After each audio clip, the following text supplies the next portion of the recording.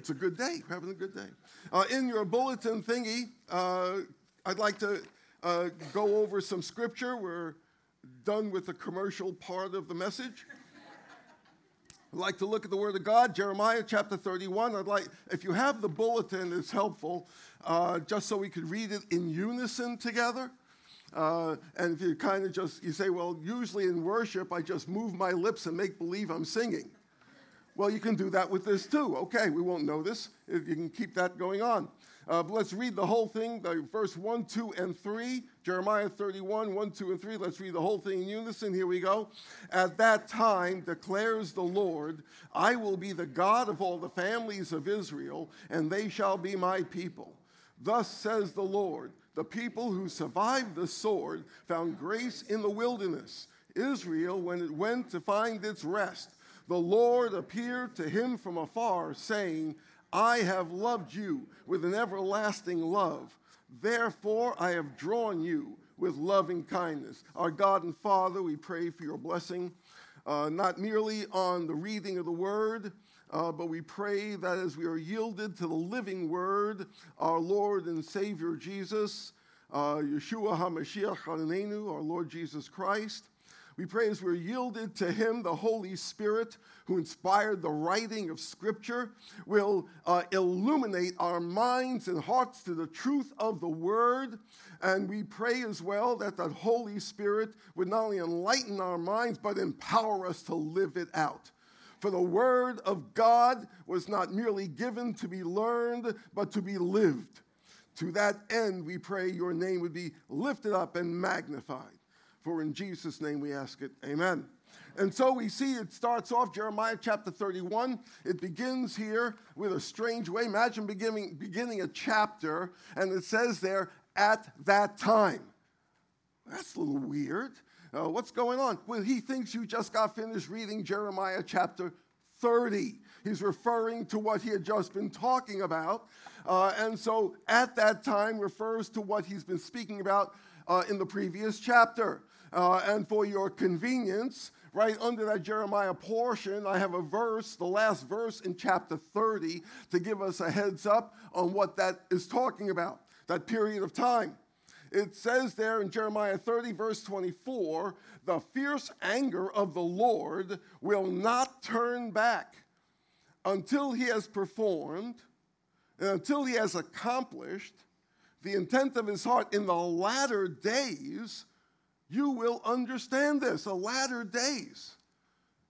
I mean, here was a message that Jeremiah gave, like 2,600 years ago or something like that.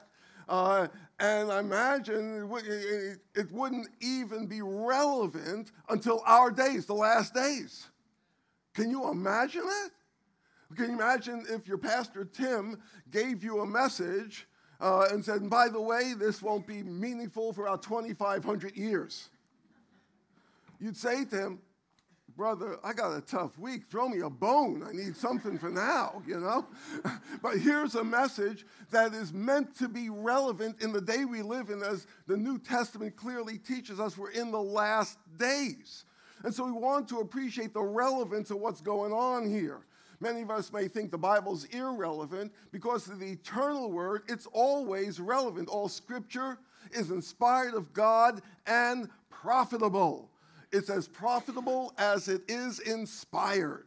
And so we want to understand this profitability for the day we live in, because the Word of God is relevant. If it's not relevant, it's irrelevant.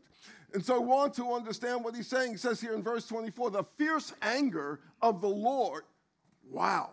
I mean, the anger of the Lord is bad enough. Fierce anger of the Lord, I'm ducking for cover. What is going on here? Well, chapter 30 of Jeremiah describes a period of time that is going to be coming upon this world. And we want to appreciate how our Lord taught us about it. The tribulation period, when the fierce anger of the Lord will be poured out on this world.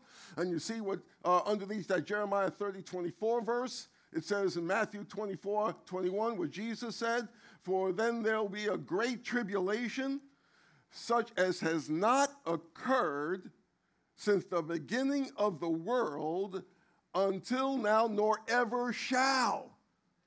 Fierce anger of the Lord. And so we want to get a quick synopsis here on these matters. As I mentioned, my books go into it much more than I have the time to do this morning.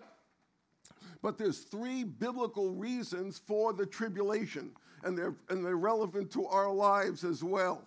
The first reason for the tribulation is to prove that Satan is a liar. Now, we know he's a liar. John 8:44, he's the father of lies.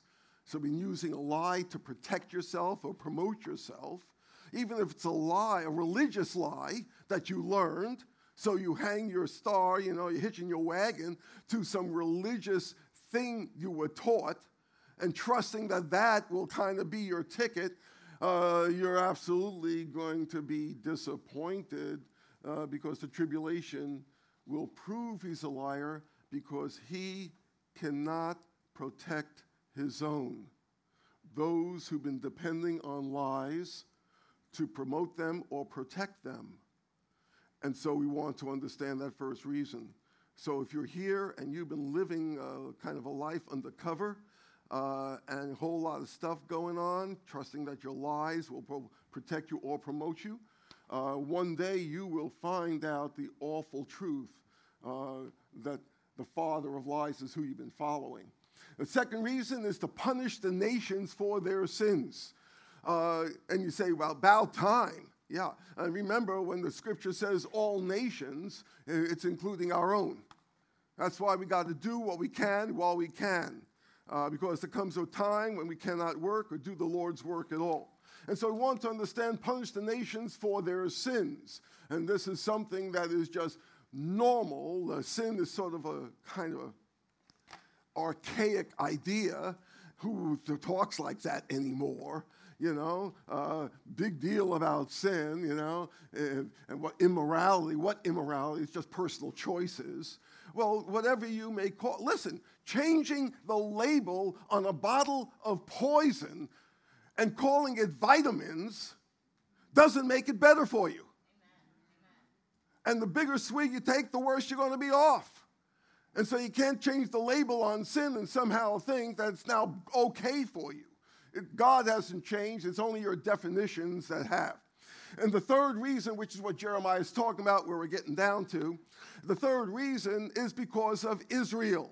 Israel, when you want to understand the game plan of God in international work, you have to understand the nation of Israel. God said to Abraham, those who bless you, I will bless, and those who curse you, I will. And in your seed, all the nations of the earth will be blessed. And so let's understand God's international program has to do with Israel. Those who bless, he'll bless. Those who curse, he'll curse.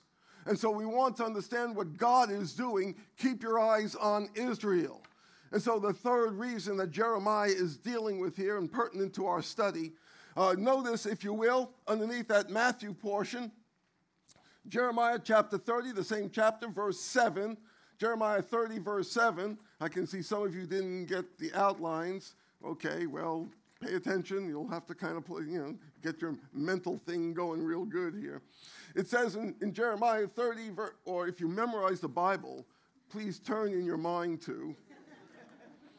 It says in verse 7 there, alas, for that day is great, there is none like it.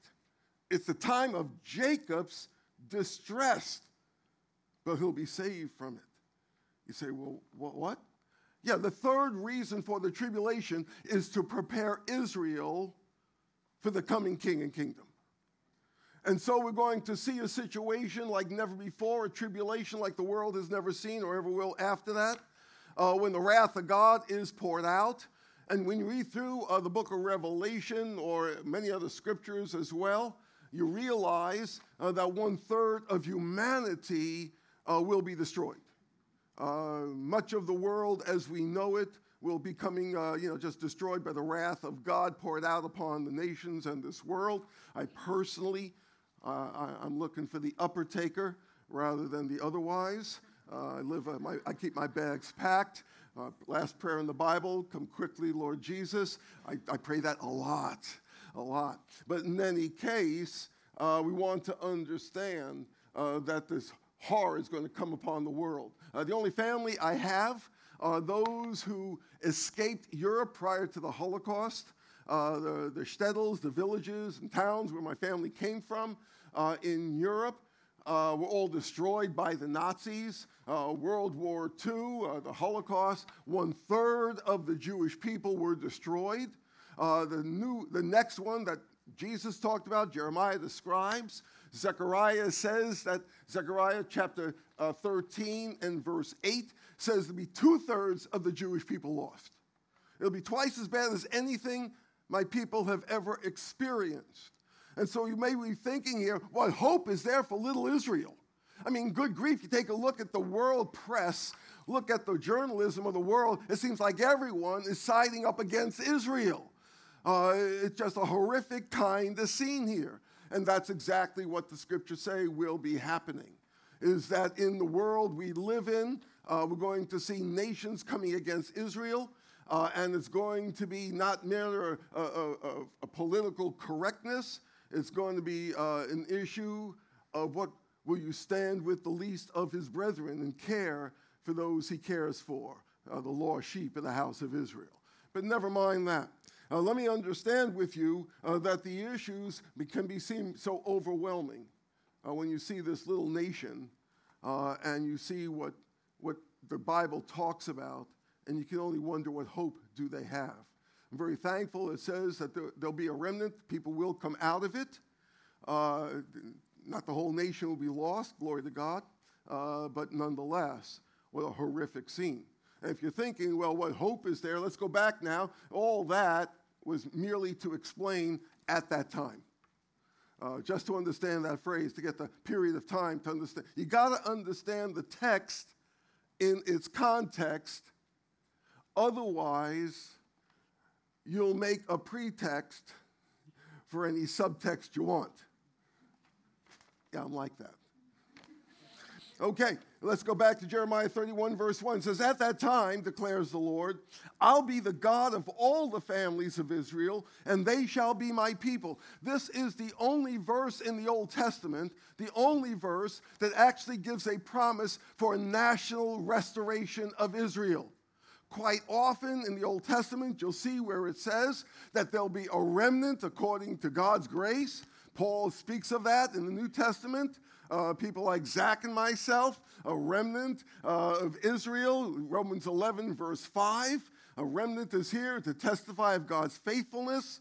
But nonetheless, the promise from Jeremiah is that all the families, kol mishpacha, all the families will be gathered. And so we see this national revival. It is probably this verse that the Apostle Paul was thinking of when he was dealing with the issue in Romans chapter 11 and verse 26. See it in the middle of the page there. And he says, and so all Israel will be saved, just as it's written, the deliverer will come from Zion. That's the heavenly Zion. He'll remove ungodliness from Jacob. And so we want to understand that though it's going to be a horrific situation, it's preparatory, everything going on. You say, well, I'm going through some miserable situations now. I believe you. I just want you to understand, if you're a believer, it's preparing you for something great. If you're not yet a believer, it's a warning shot across the bow. So understand what God is about in his preparatory ministry. And so we appreciate the fact that what is a remnant now, one day, national revival, all Israel, national Israel will be saved. And therefore, it says here that this preparatory ministry is something we're involved in. You say, well, what do you mean? This is exactly what we're doing now. We are planting seeds of the gospel. We are planting seeds for those 144,000. We're planting seeds for the work of God, doing what we can now. We are God's tenderizers. We're the preparatory work of God, getting the whole thing done while we can. because God's word will not return void. And so we want to understand the issues. We're say, I'm going through all kinds of trials and troubles. Take a number. Who ain't? I mean, this side of heaven, Job says, like sparks flying to heaven, there's so many troubles.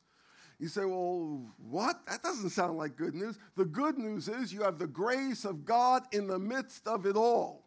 You say, how do you know that? I read my Bible. That's how I know. That's where you find out things.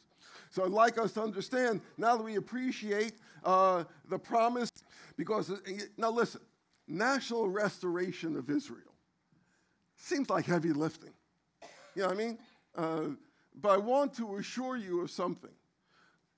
As easily as God can save one person, he can save a nation. We're less than dust on the scale. And so this is not a problem for God. That's how revival can work. I've been involved in it. We've had over 70 of Jewish people saved at one service. God can do things wholesale, industrial strength kind of things. But each person had to personally trust. Sometimes the excuses are removed by the Holy Spirit, but nonetheless they have to personally trust. But it's the same thing for one person or a nation. And so as we take a look at verse 2, because we want to understand the process, how in the world is he going to do that? Verse 1, we see what he's doing. He's in the restoration business. And if you're not in the restoration business, either praying and believing or out there doing it, you're spiritually unemployed, because this is what God is doing now. Verse 2, it says, and thus says the Lord, the people who survived the sword. You say, what's that? That is a code phrase for those who come out of the tribulation. A little code phrase for those, and it could be applied to whatever you have survived and why you're still here. I don't know what you've been going through. I don't know what trials you're going through, what difficulties you're going through. You say, what do you mean? Well, you're a picture of Israel. You say, what do you mean? You've been going through trials and difficulties, and yet here you are to give praise to God. And so you say, but I'm going through some bad stuff. I'm not going to try to minimize your pain or dismiss your problems, because you might look at Israel in the same way and say, what hope is there? What hope could there be for that little nation, But you don't understand the very issues of life. How could a David stand up to a Goliath? Was it because he was so young, he didn't realize what he got himself into? Is that the problem? No, it's because David saw someone bigger than his problem. There is someone bigger than your Goliath-sized problem. And he will never leave you. He'll never forsake you. And whatever else the lies of this world is trying to influence you with, or whatever your poor flesh is undermining you with, I want you to know that it's the word of God that Israel stands on and that every believer stands on. God's word is true, regardless of the lies of the enemy. And so God is bringing you through situations. He's bringing you through situations, those unprayed for ministries. You mean when my car breaks down? Exactly. I don't remember anyone ever praying, oh, Lord, I got to take a trip. I hope my car breaks down 2 or 3 times just so I can witness to all kinds of AAA people. Thank you, Lord. No one prays like that. If you pray like that, you need counseling. Don't pray for me. No, I usually pray, Lord, I don't want any problems, no character developing experiences. Amen. I'm good to go here, okay? But the Lord, because he loves me, he knows his grace is sufficient. Me, sometimes I'm guessing at it. But he knows his grace is sufficient. So he brings me through different issues that I might live for him and be a testimony to his name. Therefore, the opportunities from God look like the problems we wouldn't want to have. Nothing our family would want us to have. Nothing our community would want us to have. But God knows his grace is sufficient. And therefore, we're undeterred. We are a fearless people because God has not given us a spirit of fear, but of power, love, and a sound mind. 2 Timothy 1:7. Be careful of giving in to fear. It's not from God. You say, well, how come I got so many fears? Family inheritance. I don't know. You don't know. Like insanity, you might have gotten it from your kids. I don't know how that works. But God hasn't given it to you. And so when you're feeling powerless, you're giving into fear. When you're unloving, you're giving into fear. When you're not using your mind according to the word of God, sound mind, you've given into fear. But God hasn't given you a spirit of fear, but a power, love, and a sound mind. And so we want to understand the foundation for our lives, the word of God, regardless of the circumstances we go through. Why is that? Because of verse 2. Notice how it all gets done. He says here, the people who survived the sword found grace in the wilderness. Grace in the wilderness. I want you to notice that. Great. So if you're visiting with us, let's understand what is something that is taught throughout the Word of God. The grace of God, this is what it means. God has done everything for your eternal salvation, your eternal life, in heaven, etc., in the work of Jesus. Jesus, when he died for sins, he said, "It is finished." The work of your salvation has been completely and finally and forever accomplished in the death and resurrection of the Lord. So that when you place your simple faith in the Lord, God graciously brings you into the family. Because everything has already been done for you in Jesus. You say, well, I'm not getting that very clearly. Let me give you another, let me make, hold on, I got other things to say on that. You all know, you understand just how wonderful a pastor you have. Can I hear an amen? This side was much louder than that side. But nonetheless, and many people obviously therefore know how gracious a man Pastor Tim is. Everybody knows how gracious he is. Let me just mention, he is so gracious. He is so gracious. He's going to want to take me out to eat after the service. Thank you, brother. He is so gracious. Hold on a second. You don't understand him like I do. He is so gracious, he's going to take me out to a really good place to eat. I mean, linen napkins at lunch is like up there. You know what I mean? Something I could not afford myself. Thank you, brother. And he is so gracious, he's going to want to pay the whole thing. What a guy. What a guy. But you men know how we deal with this stuff, right? At the end of the meal, I got to show that I can step up. I bring something to the table, you know. And so I'll say to Tim, I'll say, oh, that's really great, but I got the tip. I can step up. I bring something to the table, you know what I mean? I got to, man up on the deal. But Tim, being as gracious as he is, will say, no, Sam, I got the whole thing covered. What a guy. You see, that's the issue. God has the whole thing covered in Jesus. And we want to do a few things to show we measure up. We step up. We come to church on a Sunday. We maybe, do something, some kind of good deed or whatever, show we can step up. We got to bring something to the table, You can't add to the work of Jesus without saying he didn't do enough. That's the problem of depending on your good works, because what you're doing is you're denying the finished work for your salvation in Jesus. And therefore, the grace of God proves its sufficiency, that by simple faith, simple trust in what Jesus has done for you, simple faith, you now get the full salvation, the whole deal, every blessing in heaven in Jesus Christ our Lord. You got the whole deal here. Why? Because God is who he is. Grace of God, fully, completely. Because you say, why does he do that? Well, I want to show you a couple of things here. Look at the text again. Always look at the text. It says in verse 2 there, found grace in the wilderness. Wilderness The only time you look for grace is when you're going through those wilderness experiences. When you're going through and everything, just the dinner burnt, the car broke down, dog died, all kinds of things. Everything goes wrong, and you say it out loud again.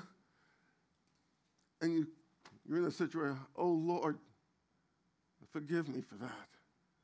And he gives you grace in the wilderness. What a great God we have. Amen. But how different for the world we live in. Because in every TV show and the cop programs, they play good cop, bad cop, get the dude to basically, or the dudess, to confess that they did the crime, and then they lock them up and throw away the key, God brings us into a situation to recognize that we fall short of the glory. That we are therefore sinners, every single one of us, in desperate need of what Jesus alone can do for us. He brings us to that situation, and he brings grace in the wilderness. What a great God we have, a great God. And so you say, well, what do you mean? When I go to Israel, notice the end of verse 2 there. When I go to Israel, this is what I see every single time. Israel, when it went to find its rest. You get that? You see, Israel is so desperate for what we enjoy.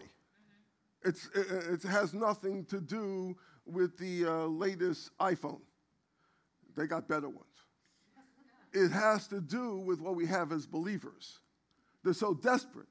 So much of their economy is spent on defense, unlike other nations. And therefore, they're desperate for that peace and that rest that we have. You say, what do you mean? They're so sick and tired of not knowing if their children will come home on the school bus they left in the morning. They're so concerned. They're desperate for this peace. They're desperate for rest.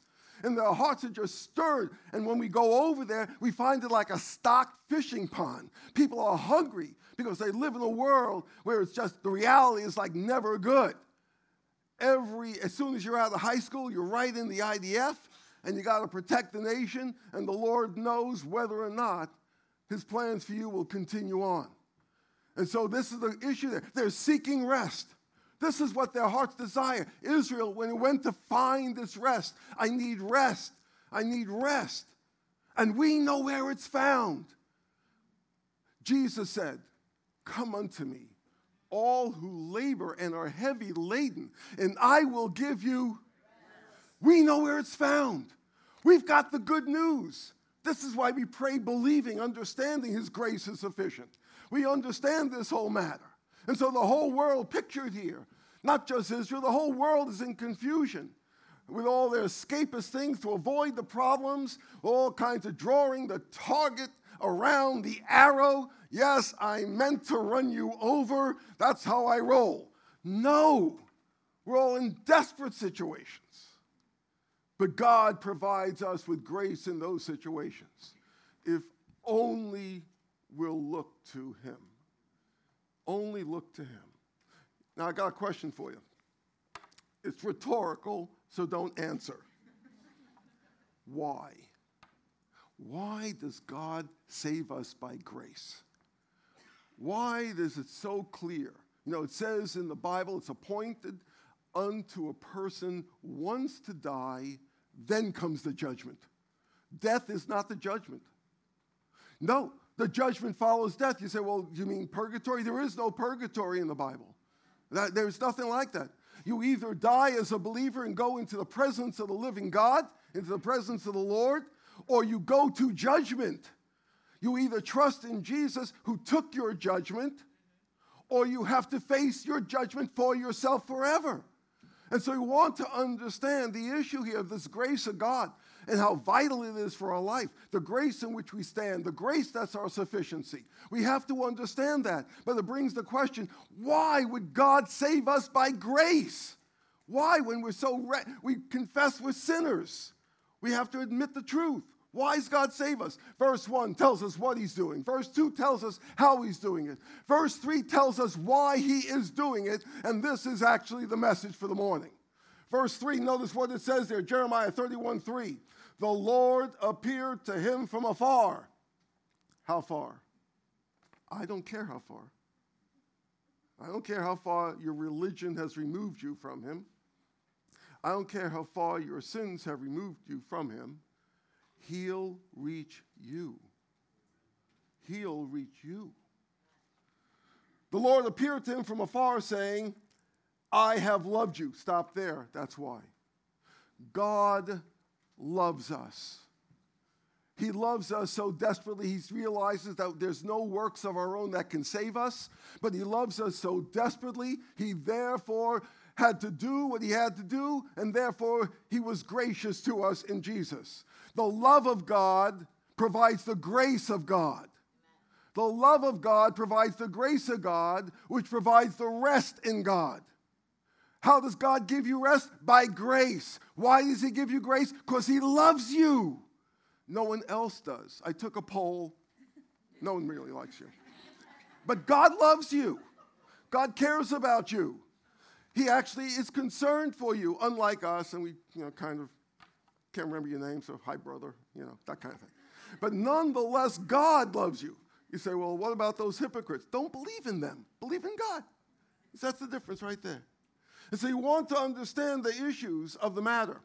In other words, the whole purpose of my existence, why God created and redeemed me, is to represent him, to relate to him in worship, that I might represent him in witness. So we come out of the huddle here, and therefore go out there, the mission field, as your sign says. I like that because Jews seek after signs, so thank you for that. But we go out there. And what do you mean we go out there? Here's the point of the whole text. To the degree the love of God, the love of Christ, to the degree the love of Messiah constrains, governs, controls your heart, to that degree you will be his instrument of grace and no more than that. To the degree the love of Christ constrains your heart, to that degree and no more will you fulfill the purpose of your existence, of your creation and your redemption. And therefore, we need to grow still more in the love of God. Amen? We have to grow still more. You say, well, God hasn't been too good to me lately. You just don't see it right. You need to be praying with brothers and sisters, seeking counsel from the elders, and understanding that God is working through situations beyond your understanding for his purposes. But God's on his game. Don't be distracted by the circumstances. God's game never changed and never changes at all. And therefore, we need to keep our focus running this race that's set before us with endurance, looking unto Jesus. Don't be distracted by the circumstances of life. God's purpose for you is through all of that. Though I walk through the valley of the shadow of death, I will fear no evil. Why? For you are with me. He's with me. He'll never leave me. He'll never forsake me. He loves me. He's gracious to me. He therefore gives me rest in those wilderness experiences. That can be in testimony to him, for him, to others who don't know what to do when they hit that problem. And so we want to appreciate, we're going to grow real fast now. My time is up. Because Tim's thinking about the restaurants, right? Where can I get a reservation?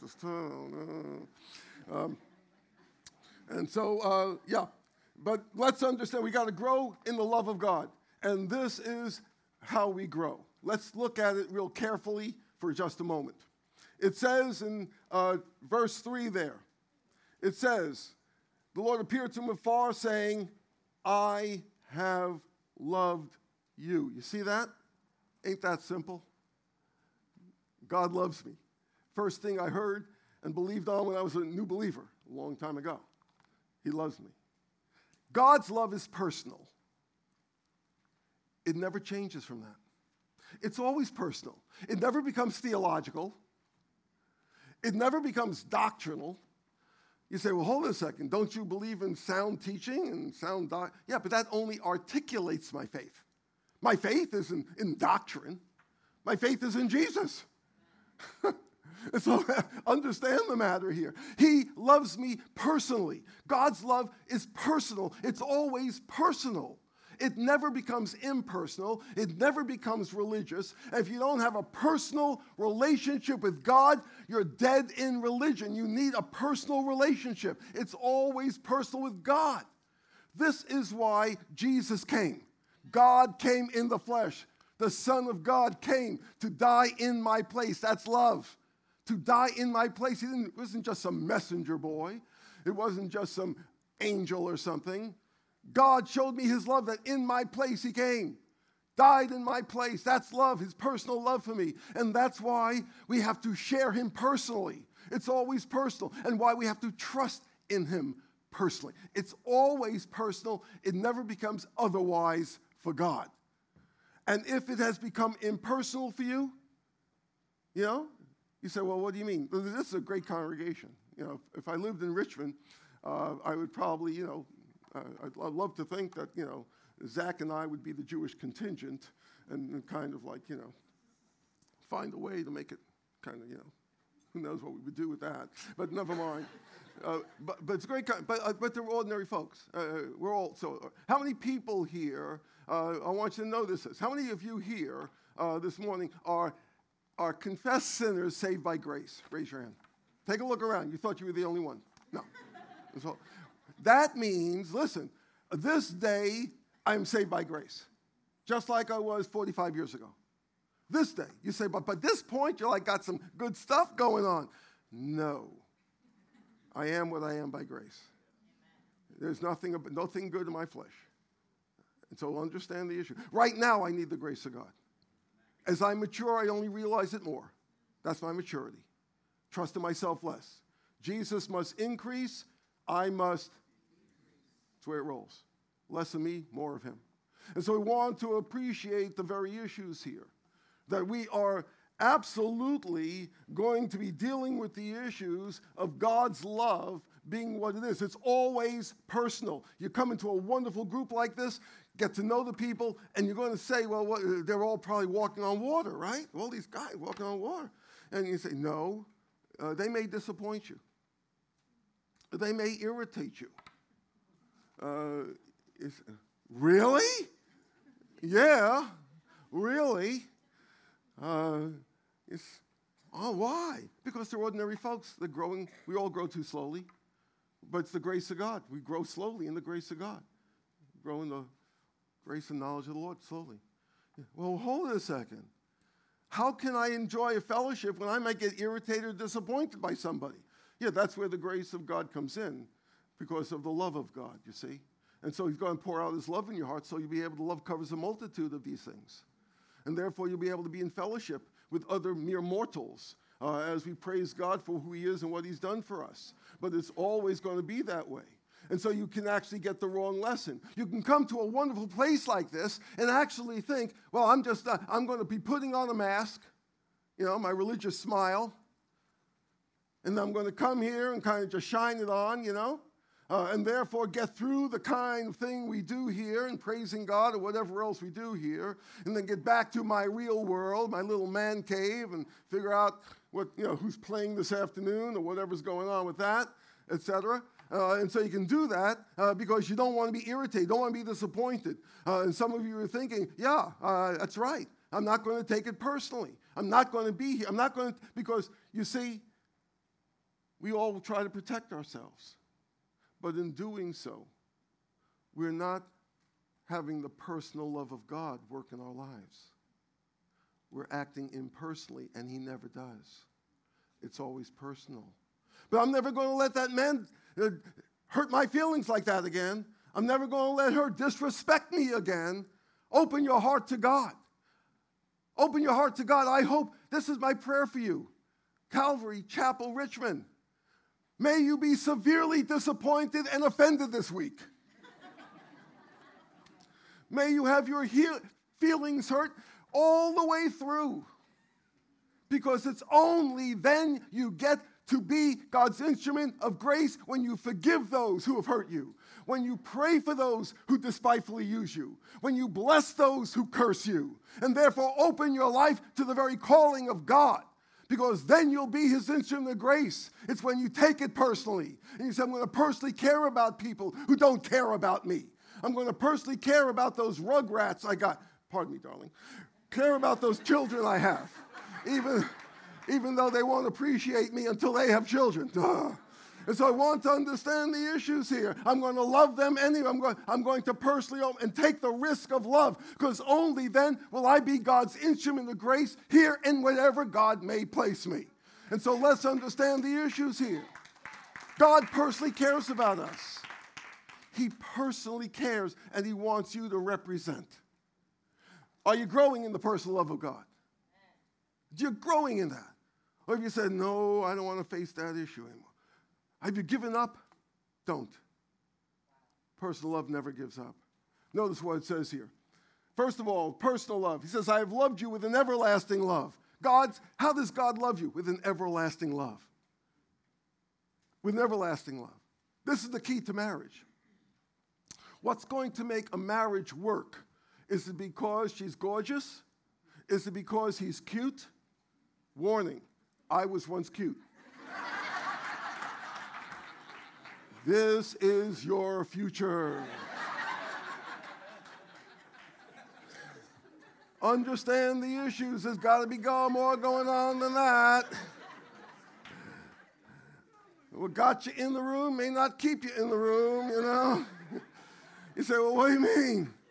It's only when the Lord himself is the centerpiece of a relationship, because he has an everlasting love, a love that doesn't give up, a love that doesn't quit, a love that keeps going on and on and on and will never give up on you. This is the key to our homes, our lives, and all that we have. And it's not what goes on Sunday morning here. It's what goes on in your homes that is the testimony of God's grace and love in your life, and the rest in your homes, and that your homes are safe places of peace and grace because of his love. That's what makes a difference. How are you doing there? Have you given up on people? It's too painful for me to pray for them anymore. I don't want to share the gospel with that person. Whoo, you know. No, God hasn't given up. While there's breath to breathe, there is hope. Never give up. Never give up. Never give up. It's always too soon to quit. Aren't you glad God didn't give up on you 5 minutes before you came to faith? We all gave up on you. We thought you were a lost cause. God's grace sufficient. Okay, we got it. But aren't you glad God didn't give up on you? God hasn't given up on anyone, even those people who offend you, those people who don't care about you. So we want to understand we need to yield ourselves even more. We need to grow still more in the love of God. We need to mature in the love of God, that we might become instruments of grace, that people might understand the rest of God that we enjoy through all our wilderness situations, our circumstances. He brings us through, that we might testify of who he is. Last thought before I close in prayer. I know last thought sounds hopeful, doesn't it? May not be my shortest point. It says here, I've loved you with an everlasting love. His love is personal. His love is perpetual. It never gives up. He says, therefore, I want you to notice the word therefore. You say, why? It shows consequence and result. Therefore, it's the consequence of the preceding. Because he loves you with a personal love, because he loves you with a perpetual love, therefore, he has a powerful love that will change your life. You become the powerful instrument of God when you open your heart, and therefore, it's personal. You don't give up, perpetual, and you will be that power of God into this world to share what Jesus has done, the resurrection power of God, the very love of God that brought him to us, raised him from the dead, sends us forward in victory. And so it says, therefore, I've drawn you with loving kindness. This is how he gets it done. This is how he gets it done. It's always that matter. It's never something else. And therefore, we want to yield ourselves to that love of God. You'll see contact information, our contact information on the table there. Take it, hand it out to friends, family, to whomsoever. Got a call if you get our newsletter, we have, by permission, testimonies that we publish by the permission of the individuals involved. But got a call from a guy. Someone gave him my contact information. A Jewish doctor. A Jewish doctor. One of our guys made it. And so, cool. But he called me up. Name's Barney. And he called me up, and he said, listen, Sam Nadler is? I said, yeah, call me Sam. He said, listen, my friend gave me your info here. I'm looking for God. How do I find him? I knew the shepherd was looking for the sheep. I didn't know there were sheep looking for a shepherd. This is good. I said, let's get together and talk, you know. We got together. I said, tell me what you've done to try to find him. Turns out he read every book but the right one. And so I shared with him a very simple little story. I talked about the Messiah. I said, the Messiah has come. He has died in our place for our sins, raised bodily from the dead to prove it all true, that God has accepted his death in our place. The resurrection is proof of that. And I said, therefore, in light of what he did for you, all you need to do is place simple faith, simple trust, whatever you got, place it on Jesus, real simple, not any special faith, whatever you got. It'll work. It'll be good. The hem of the garment kind of faith, whatever you got. It's all good. And you'll come to know the Lord because it's your sins that keep you from God. It's your sins. It's not knowledge. It's not education. It's personality. It's your sin. And so he listened. He said, well, maybe I'm misunderstanding you, but that can never work for me. I said, it works for everyone. Why not you? And he said, well, I left my wife and 2 children to live with this other woman. And if you're saying that I have to kind of stop loving her and start loving Jesus, stop believing in her, start believing in Jesus, I can never do that. I can never do that. And I said to him, don't you realize how wrong that is? This is what he said. He said, how can it be wrong when it feels so right? People do not know the difference between lust and love. Lust will confuse you every time. And so he looked at an obscure scripture, thou shalt not commit adultery. He looked at that and he said, well, okay, maybe it's wrong, but what can I do about it because I love her so much? I said, that's why you need a Savior. That's what, usually your conscience will tell you right or wrong, but sin is stronger than you. You need a Savior to deliver you from the penalty and the punishment of sin. You need a Savior to deliver you. That's why you need Jesus. We looked at other scriptures. We're more than conquerors through him who loved us. We can do all things through Christ who strengthens us. He looked at the scriptures and he said, and I believe the Spirit of God ministered to his soul. That's what the Word of God can do. He looked at the scriptures and the Spirit of God touched him because he said, I think Jesus can help me. And so we prayed right there. We prayed and asked Jesus to be a Savior. He trusted the Lord, confessed his sins, trusted the Lord. We prayed together. We cried together. It was really good. It was good. Next day, he calls me up. He's in tears. He said, Sam, it's horrible. I said, what's wrong, Barney? He said, remember that woman I was living with? I said, yeah. He said, when I got home, I told her we couldn't live together anymore because of Jesus. And so we split up, but it feels like my heart has been torn out of my chest. What am I going to do, Sam? What am I going to do? I said, listen, Barney, this is what the Bible teaches and what is true. If you trust God and follow God and obey God, and you suffer because you're following him, the balm of Gilead and the comfort of God will be there for you. Amen. And so he prayed about that and gave that to the Lord. That was a Thursday. He called me back on Friday. Sam!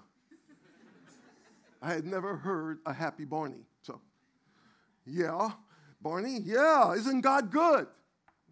Well, I always thought so, Barney. What makes you say so? He said, listen, remember that woman I was living with? Yeah. Well, she got so curious about why we couldn't live together anymore because of Jesus. She went and she found the pastor, and now she's been born again. I said, praise God. Praise the Lord. It's great. He said, Sam, I've been talking to my wife. I said, you did what? I called up my wife. What did you talk about? I asked her to forgive me. And since I left her, she's been born again. And she's forgiven me. And we're going to be a family again. Sam, isn't God good? I said, God is good. Listen, we know how those stories usually end up. But that's the point, isn't it? That's the point.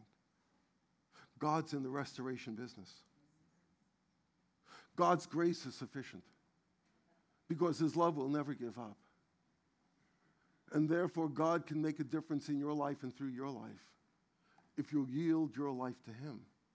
You will be his instrument of grace and good news, his instrument of love into this world, instrument of his peace and his rest in a world that doesn't know from those matters. He can make a difference through you if you'll yield your life to him. Let it be personal. Don't give up. He'll never give up on you. And the powerful love of God will make a difference in you and through you, in your marriage, in your home, and in your world. This is what God has us here for. Let's pray.